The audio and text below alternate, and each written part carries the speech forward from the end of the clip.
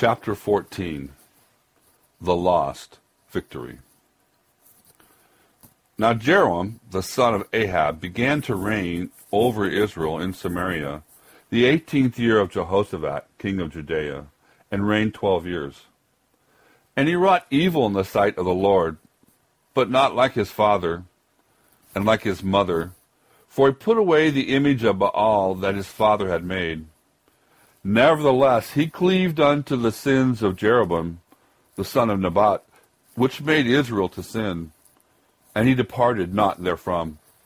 The Mesa, king of Moab, was a sheepmaster, and rendered unto the king of Israel 100,000 lambs, and 100,000 rams with the wool.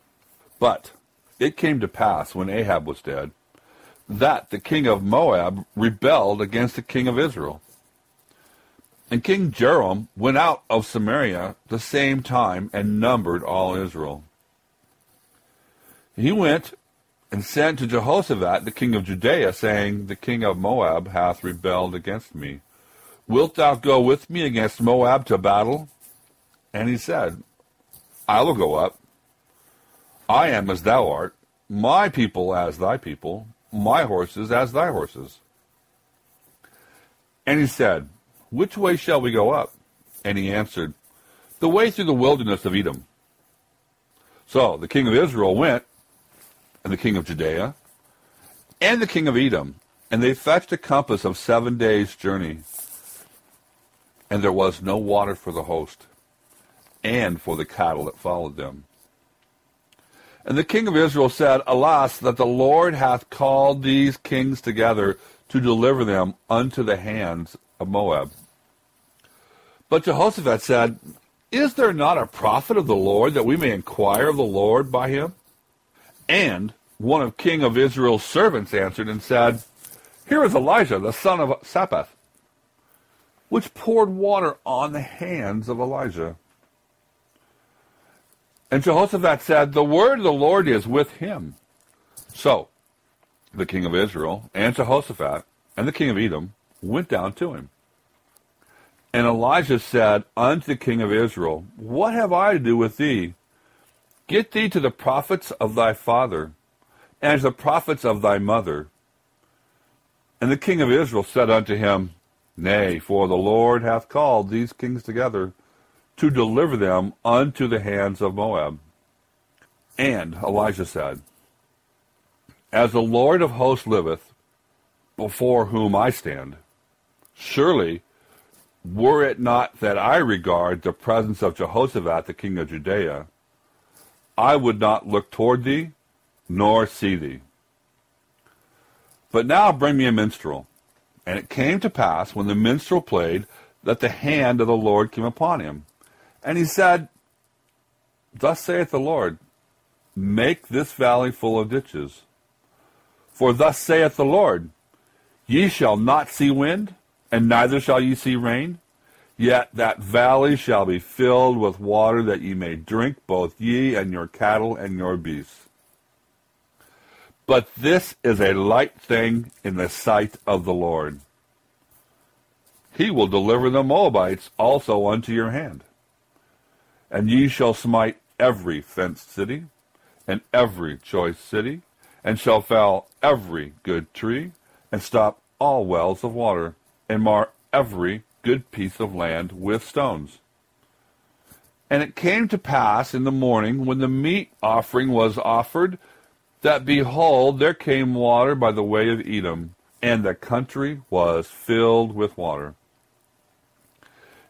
And when all the Moabites heard the kings were come up to fight against them, they gathered, that all were able to put on armor, and upward, and stood on the border. And they rose up early in the morning, and the sun shone upon the water, and the Moabites saw the water on the other side as red as blood. And they said, This is blood. The kings are surely slain, and they have smitten one another. Now, therefore, Moab, to the spoil. And when they came up to the camp of Israel, the Israelites rose up and smote the Moabites, so that they fled before them. but they went forward, smiting the Moabites even in their country. And they beat down the cities, and on every good piece of land cast every man his stone, and filled it. And they stopped all the wells of water, and felled all the good trees, and only in Kirahaseth left they the stones thereof. Howbeit the slingers went about it, and smote it. And when the king of Moab saw the battle was too sore for him, he took with him 700 men that drew swords, to break through even unto the king of Edom, but they could not. Then he took his eldest son, that should have reigned in his stead, and offered him for a burnt offering upon the wall. And there was great indignation against Israel, and they departed from him, and returned to their own land. 2 Kings chapter 3, verse 1 through 27. The death of King Ahab led to the revolt of Moab. Azahad, Ahab's eldest son, died after his fall through the lattice, and his brother Jehoram succeeded him. Jehoram abolished the Baal images where his father had ordered to be made. But he did not at the same time abolish the calf cult brought in by Jeroboam the first. He thus struck at a newer form of syncretism and left untouched the older and more popular form of it. To aid him in this war, Jeroboam summoned his ally Jehoshaphat, king of Judea, who brought along another ally, the king of Edom. The armies marched through the arid era. They were soon without water for themselves, and for the herds of cattle that brought along for food. There was thus some danger that the weakened armies would fall prey to Moab. At this point, Jehoshaphat asked that the prophet be consulted, and it was discovered that Elijah had accompanied the armies. Elijah agreed to speak only because of Jehoshaphat's presence. Now, in normal warfare, no systematic destruction was permitted, as Deuteronomy chapter 20, verse 19 through 20 makes very clear. Here, Elisha demands it, indicating that Moab is under God's ban. God would also provide water, and all the dry pools were suddenly filled, apparently a result of storm at higher elevation in the mountains. I myself have seen water suddenly appear on a clear day in the mountain country. This occurred at an hour of the daily sacrifice in the temple at Jerusalem, a fact not lost upon either Judea or Israel. Moreover, the waters, when they appeared, took on a red color, no doubt from the red sands through which they flowed. Moabites, seeing this early morning sun, allowed their hopes to father their opinions and concluded the three armies had broken with one another and engaged in combat. This was a believable conclusion, given the rivalries, the presence of intense prophet Elisha. Military intelligence has never been lacking in history.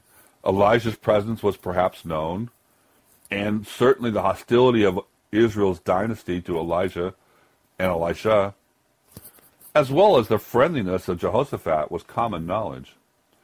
As a result, the Moabites left their capital, Kirhareseth, to wipe up the invading forces. This was a serious error.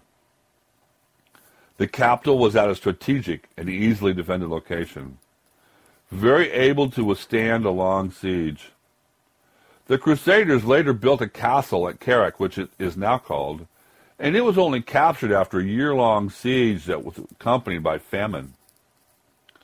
Moab thus suffered a disastrous defeat. The king of Moab responded in this desperate crisis by sacrificing his eldest son on the wall to their god, Chemosh. It was a practice common to several nations, especially Phoenicians. In Israel, we have a related act of human sacrifice by Jephthah of his daughter. Judges 11, verse 29 through 40. And later a similar one by Azaz, king of Judah, of his son. 2 Kings chapter 16, verse 3. Micah makes a reference to this practice of epitomizing the falseness of certain approaches to God in, quote, "Shall I give my firstborn for my transgression, and the fruit of my body for the sin of my soul?" End quote. Micah chapter 6, verse 7. The King James Version then reads, "And there was great indignation against Israel, and they departed from him and returned to their own land." The New English Bible renders it thus: "The Israelites were filled with such consternation at his sight that they struck camp and returned to their own land." The meaning is not clear except for this: great indignation or great wrath. According to C.J. Ball, it is a phrase which, quote, "always denotes a visitation of divine wrath," comparing also 2 Chronicles chapter 18, verse 10, chapter 24, verse 18. End quote. Quote, "And he believed that, with the sacrifice, the Moabites attacked and threw back the invaders." End quote. What are we to conclude? With the persevering and prospering favor of God was manifested by the coming of the waters at the time of the morning sacrifice. See 1 Kings chapter 18, verse 36. Moab was placed under ban to be destroyed. Now the victory over Moab is abandoned. Given the syncretic mentality of Israel, it is more than likely and almost certain that this act of human sacrifice had a profound effect upon them. An equal, if not greater effect than God's providential miracles on their behalf. When and where we are more afraid of man than of the Lord, and more awed by the acts of man than the act of God, then and there we incur God's wrath and indignation. Men readily believe in the efficacy and the power of man's acts. Man's acts are deliberately public. Human sacrifice was made, not in an inner temple or an altar, but on the walls before an invading army. Men work before an audience, while the Lord works in terms of his own secret counsel and way. Israel lost a victory handed to it by the Lord because Israel believed more in the powers of man's acts than the power of God. Men today still lose victories given to them by the Lord because they move in the fear of man.